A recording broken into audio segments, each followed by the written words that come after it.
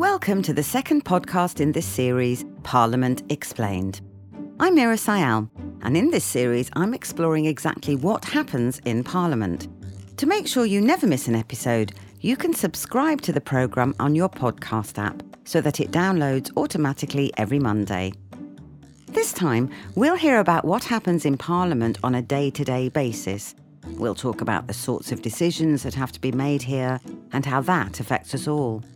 Last time I mentioned some of the basic differences between the House of Commons and the House of Lords. First off, here's what you had to say about the House of Commons. Commons is where all the laws are made, passed and reflected on, and that's where the power in this country really resides. I think that they make up lots of rules. House of Commons is our elected representatives. They debate issues that are raised. They represent us. They pass legislation, they make laws. Laws are decided, people argue. Make a lot of noise. They drink a lot of coffee, possibly alcohol, I don't know. They debate, make decisions on our lives. Debates usually, I think, on current issues with other countries or anything which they feel needs fixing or talking about. Debate. I know that they argue a lot. I know that they have a lot to do with making of laws. They're all sat around debating, trying to change their laws or getting things over the line. It's policy from a government which goes to the MPs to be debated. MPs actually put forward their own constituents' problems to Parliament. We know that the public elects members of Parliament, MPs, to represent our interests and concerns in the House of Commons. For these elections, the UK is divided up into 650 local areas called constituencies, with each constituency electing one MP. So there are 650 MPs in the House of Commons. MPs split their time between working in Parliament itself, working in the local constituency that elected them, and working for their political party. When the House of Commons is sitting, MPs generally spend their time working at Westminster. Here they can raise issues affecting their constituents, join in with debates, and take part in important votes. Mr. Speaker, the government takes the welfare of unaccompanied asylum-seeking children extremely seriously. That's why we've pledged over £2.3 billion in aid to the Syria conflict, our largest ever humanitarian response to a single crisis. Those who are opposition spokespeople on the front benches will take the lead in questioning and challenging government ministers on national issues. Given the response of his boss to my earlier questions, or perhaps more honestly, the lack of response, can I ask him to address urgently the issue of UK residents who are foreign nationals and not passport holders, but residents? Backbenchers, that is, those MPs who aren't government ministers or opposition spokespeople, can take advantage of opportunities to raise local cases directly with the relevant minister and press them for action. Away from the chamber, it's also backbenchers from across the parties that serve on Commons investigative select committees, which play an important role in scrutinising the government's work. We'll find out more about these committees later in the series.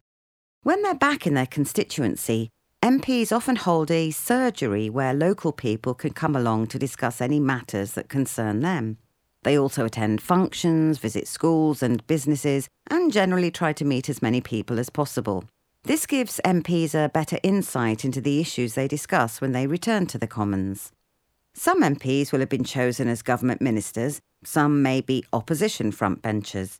Others may have been elected as a deputy speaker or as a chair of a select committee.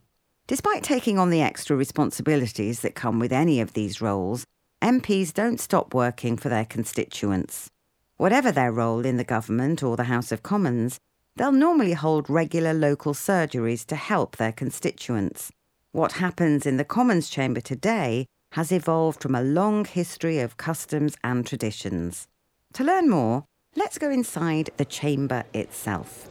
John Tamlin is a doorkeeper in the House of Commons. Our primary purpose is the security and the smooth running of the chamber of the House and also its committees. So, John, we've all seen snippets of debates in the Commons chamber in the news. Tell us more. The chamber is where the government makes very important announcements, decisions. It is a very historic place. It was conceived as a debating chamber. The historic layout of the chamber is that members face each other. I mean, from time to time, members disagree. The chamber can get very crowded, which accounts for why the noise level can be raised somewhat sometimes. Order. The chamber is rectangular in shape. At its head is the Speaker's chair, where the Speaker or one of his deputies sits to preside over the debates.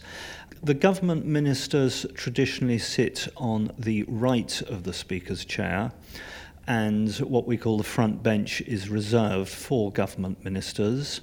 To the left of the Speaker's chair, we have the opposition benches. So you have the Labour Party as the official opposition, and the SNP and other parties as well.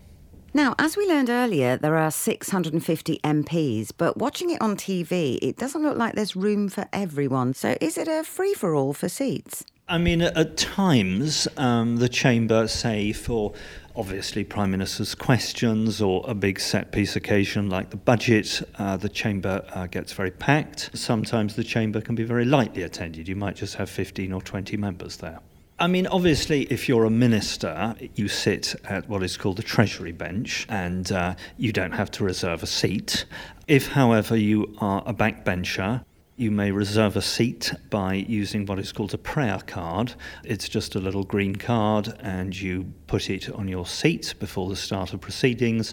And if you turn up for prayers, by convention, that is your seat for the remainder of the day. You have what we call the table of the House in the middle with two dispatch boxes. There's one on the government side and one on the opposition side. On the government side, any minister speaks from the dispatch box. And on the opposition side is where the official opposition spokespeople speak from, say in a debate or during question time. The Speaker or one of the Speaker's deputies preside over the debates. I mean, the Speaker is very much in charge of proceedings. The Speaker keeps order, chooses who speaks, obviously very important. Sometimes, if occasions get rowdy, the Speaker is required to actively intervene to keep order.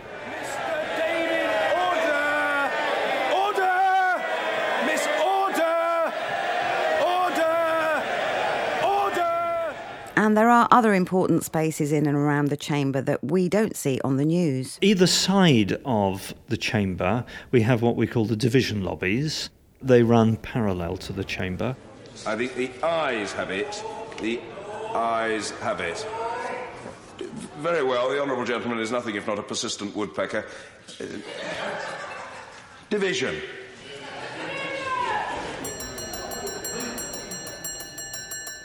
The I lobby is on the right of the Speaker, on the government side of the chamber. When we have a vote, technically we call it a division, it is when the House divides. And if you're a Member of Parliament, you go either into the I lobby or the no lobby. It's voting with your feet. We'll learn more about divisions in our next episode. Directly above the Speaker's chair, we have the press gallery, and we also have where the Hansard reporters sit. The Hansard reporters record everything that is said in the chamber. They do this in committees as well. At the other end of the chamber, from the Speaker's chair, you have the main public gallery. When the Commons is sitting, this is always open. We have a lot of people who like to come for Prime Minister's questions. MPs like to be able to obtain tickets for constituents to be able to see Prime Minister's questions. But in fact, whenever the Commons is sitting, you can come in and sit there for as long or as little as you like. We have always had a public gallery, and it's very important to us and to Members of Parliament that the proceedings are open and transparent, and it's free. Anybody can come and see them. Now, let's hear a bit more about what typically happens in the Commons chamber from Lynn Hobson and Gary Hart, Regional Outreach Officers for the Houses of Parliament. The day starts with the Speaker's procession through the Commons. When he's in, The doors are closed, and that's the only time that MPs are in there by themselves for prayers. After that, the doors are opened, journalists come in, Hansard reporters, and the public gallery starts to fill up. That's all followed by ministerial question time. Ministerial question time happens most days of the week. Ministers will come in to answer questions put to them by MPs, and it works on a rota system really. So on a Monday, for example, it could be the Health Department, Tuesday could be Education, Wednesday could be the Northern Ireland Office, and the ministers from those departments will come in to answer questions every Monday to Thursday, whilst Parliament is in session. Order, order. Questions to the Secretary of State for exiting the European Union. Thank you, Mr. Speaker. My focus now is to make sure that the people in my constituency are not worse off post-Brexit. And given that we benefited from EU funding to the tune of in the region of £5 million per year whilst we were in the EU, I seek a guarantee from the Minister today that the Government has a plan to ensure that those resources come to my constituency post-Brexit. MPs submit questions in advance so the Minister can prepare an answer. But then each MP can ask a follow-up question on the same topic, one the Minister hasn't been given notice of. At the end of questions, MPs can often ask a few spontaneous topical questions, which can be on any subject within the Minister's responsibility. We then move on to ministerial statements and urgent questions. Ministerial statements take place if something important has happened. For example, the Prime Minister might need to report back to the House from a big international conference. If a minister doesn't offer to make a statement on an important event, MPs can ask the Speaker to require them to come in to respond to an urgent question. Then we get into the main business of the day, which could be perhaps a debate on proposed legislation that's been introduced. On another day, it might be what's called an opposition day, where one of the opposition parties gets to choose the subject to be debated in the chamber. There are also regular days allocated for debates chosen by backbenchers. They're looked after by the Backbench Business Committee. So a great variety of topics are debated in a typical week. At the end of the debate, there will often be a division, a vote to decide for or against the proposal being discussed. Division. Next, an MP might present a petition on behalf of his or her constituents. Now, any member of the public can ask their MP to do this. Often it's a local issue about which many people feel strongly. I beg to move this House to now adjourn. The question is that this House to now adjourn. Mr. Christopher Chope. Madam Deputy Speaker, it's a pleasure to be able to introduce this short end-of-day adjournment debate on proposals to abolish Christchurch and East Dorset councils. At the end of the day, we have the adjournment debate. This is a half-hour debate which takes place each day, and this is where MPs will raise an issue directly with the Minister. This debate can be on any topic, and quite often it's a case which is being brought to an MP by a constituent. The department has to listen to and respond to all the points, and this is a really good way to highlight a problem, as the Minister and his or her officials have to look into this issue, often in great detail, in order to be prepared. So it's clearly a busy place with a lot more going on than you might realise. We went through that quite quickly, so here's a summary of a typical day in the House of Commons chamber. First are prayers, when MPs can reserve their seat for the day. Then the doors open and in come the journalists and the public. Business starts with question time from ministers from government departments, with a different department appearing each day. Ministers have to be on their toes for those spontaneous topical questions. Then it's time for any ministerial statements or urgent questions on significant events. The main business of the day might be a debate on government bill or on a subject chosen by the opposition frontbench or by backbenchers. The day's business ends with an adjournment debate, where an MP will raise a particular issue to which the government must send a minister to listen and respond. We're going to spend the rest of this episode talking about the other half of this bicameral or two-chamber system, and that's the House of Lords. First, let's hear what people think of when they think of the House of Lords. Really old posh men, not sure what they do. I can understand why people are dubious about it, given that it's not elected by the people.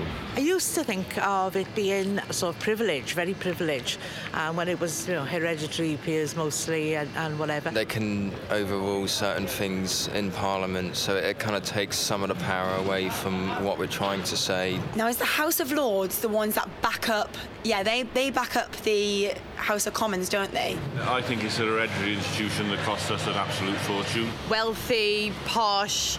I'm from the north of England. I come from a working class background. I don't necessarily feel that I'm connected to it in any way. It is important that we have a body there within our government that is working for the people and putting their voice forward.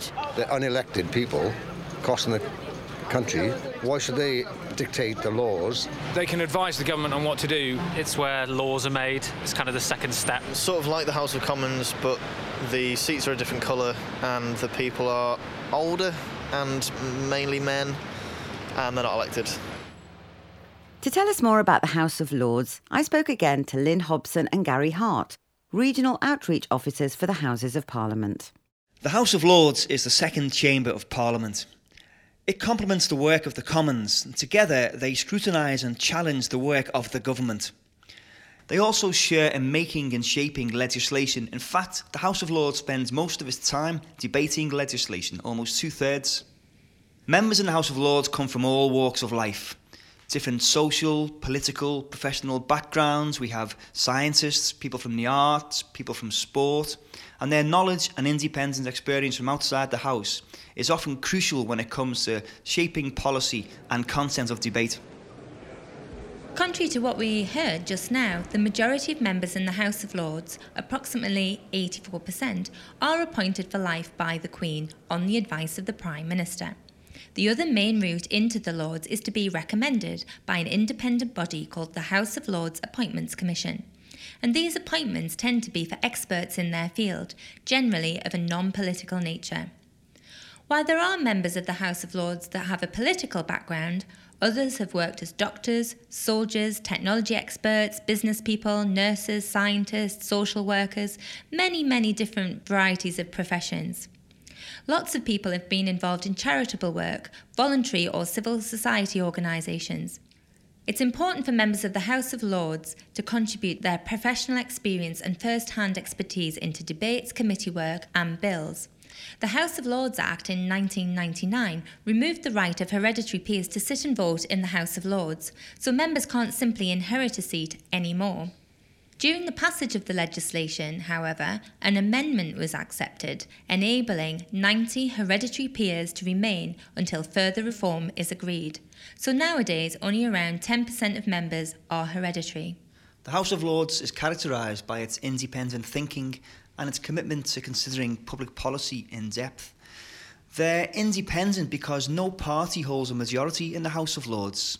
We have a significant number of crossbench peers, about 22%, who are non-party political, and they sit in benches which go across the floor, hence the name crossbenches. Members who belong to a party aren't subject to the same discipline as in the House of Commons, and there's no obligation to vote along party lines. The party whip system is nowhere near as heavy in the Lords. Let's now go into the House of Lords chamber and find out a bit more about this fascinating place with the help of James McNaught, a doorkeeper in the House of Lords. In the House of Lords chamber, members of the House meet to discuss topical issues, to scrutinise and alter laws as they are being made, and to hold the government and government departments to account. They do this by questioning the government and questioning each other and debating on issues that there is guaranteed to be a core of experts in the House on any subject. The House of Lords chamber is a big oblong room. At the head of the room, dominating the room, is the royal throne. It's very ornate, but in spite of that, it's a working environment. The throne is used once a year, really, when the monarch visits Parliament to say what the government is going to do in the coming year. In front of the throne is the woolsack, where the Lord Speaker sits. He's the chairman of the House, and he's the figurehead. The members of the House sit on benches that are red leather down either side. The government always sits to the Lord Speaker's right. One of the benches on the right-hand side, just near to the Lord Speaker, is the only bench that has arms on the end of the bench, and that's where the bishops sit. It's a special bench for the bishops. In the middle of the chamber is the table where the clerks sit. The clerks are lawyers, and they are there to provide guidance in how laws should be phrased and how laws actually work. So they are the real legal experts. And like in the Commons chamber, there's a dispatch box in the Lords chamber too, isn't there? Yes, there is. There is a dispatch box on the table in front of the front bench on each side. So the government ministers who sit on the front bench in the Lords, and they represent government departments, they speak from the dispatch box, and similarly their shadows on the opposition side speak from the dispatch box on the other side of the table. Opposing the government are a mirror image set of benches, and the Labour Party sit there. Also the Liberal Democrats sit on that side, but we also have some UKIP peers. We have one Green peer, and then we have some peers from Welsh and Irish parties. But the thing that makes the Lords unusual compared to the Commons is that in the Lords we have crossbenches who sit at the back of the room facing the Lord Speaker, in the middle between the two opposing sides. They are quite big. They're 20-25% of the membership of the House of Lords is crossbenchers. They are generally appointed because they are the world expert on something or the national expert on something.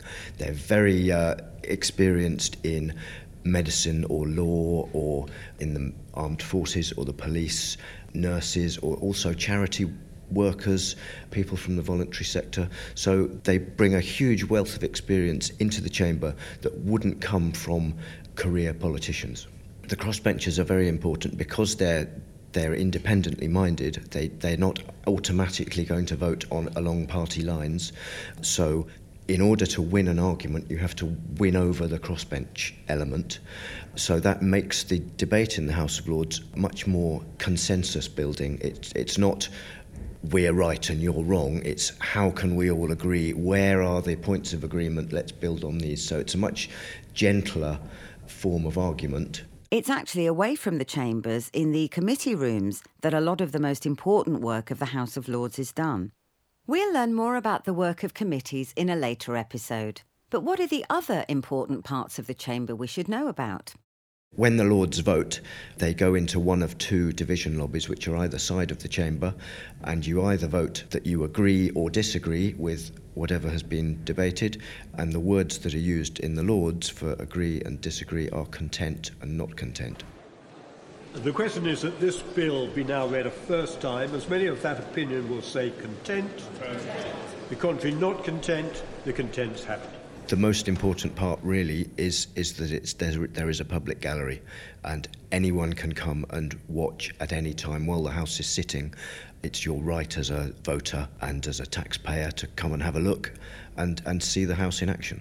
They are debating and altering laws that affect everyone, so everyone should have the opportunities to come and see this happening. The chamber is televised. There are television cameras there, and everything is always recorded. We also have some people in the chamber from Hansard.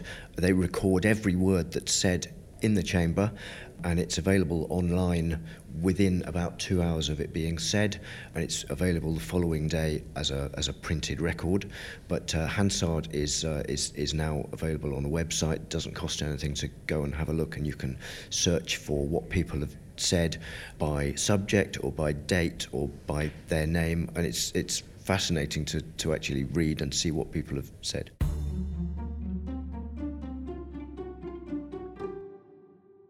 Lord Fowler is the current Lord Speaker and the first man to hold the role. The question is that this motion be agreed to, as many of that opinion will say content. The contrary not content, the contents have it. I'm very grateful. The Lord Speaker plays a key role in the administration of the House of Lords, including overseeing proceedings in the Lords Chamber. Let's bring back Gary Hart and Lynn Hobson, Regional Outreach Officers, to talk us through a typical day for the Lord Speaker and give us some insight into the work he does. In any one morning, the Lord Speaker might have meetings with party leaders and whips in the Lords. He might have individual members who come in to talk to him, visiting school children, various interest groups and more. As the ceremonial head of the upper house, he'll also receive foreign ambassadors, speakers of other parliaments and visiting heads of state. After their morning meetings, the Lord Speaker chairs proceedings in the chamber where they sit on the woolsack. The woolsack is a large square cushion of wool covered in red cloth, and it's stuffed with wool brought from around the Commonwealth. Oral questions are the most lively part of the day. The Lord Speaker is always present. The Lord Speaker's role isn't to keep order as Mr. Speaker does in the Commons. Instead, at oral questions, the members of the Lords themselves make sure each party has the opportunity to question the Minister in turn.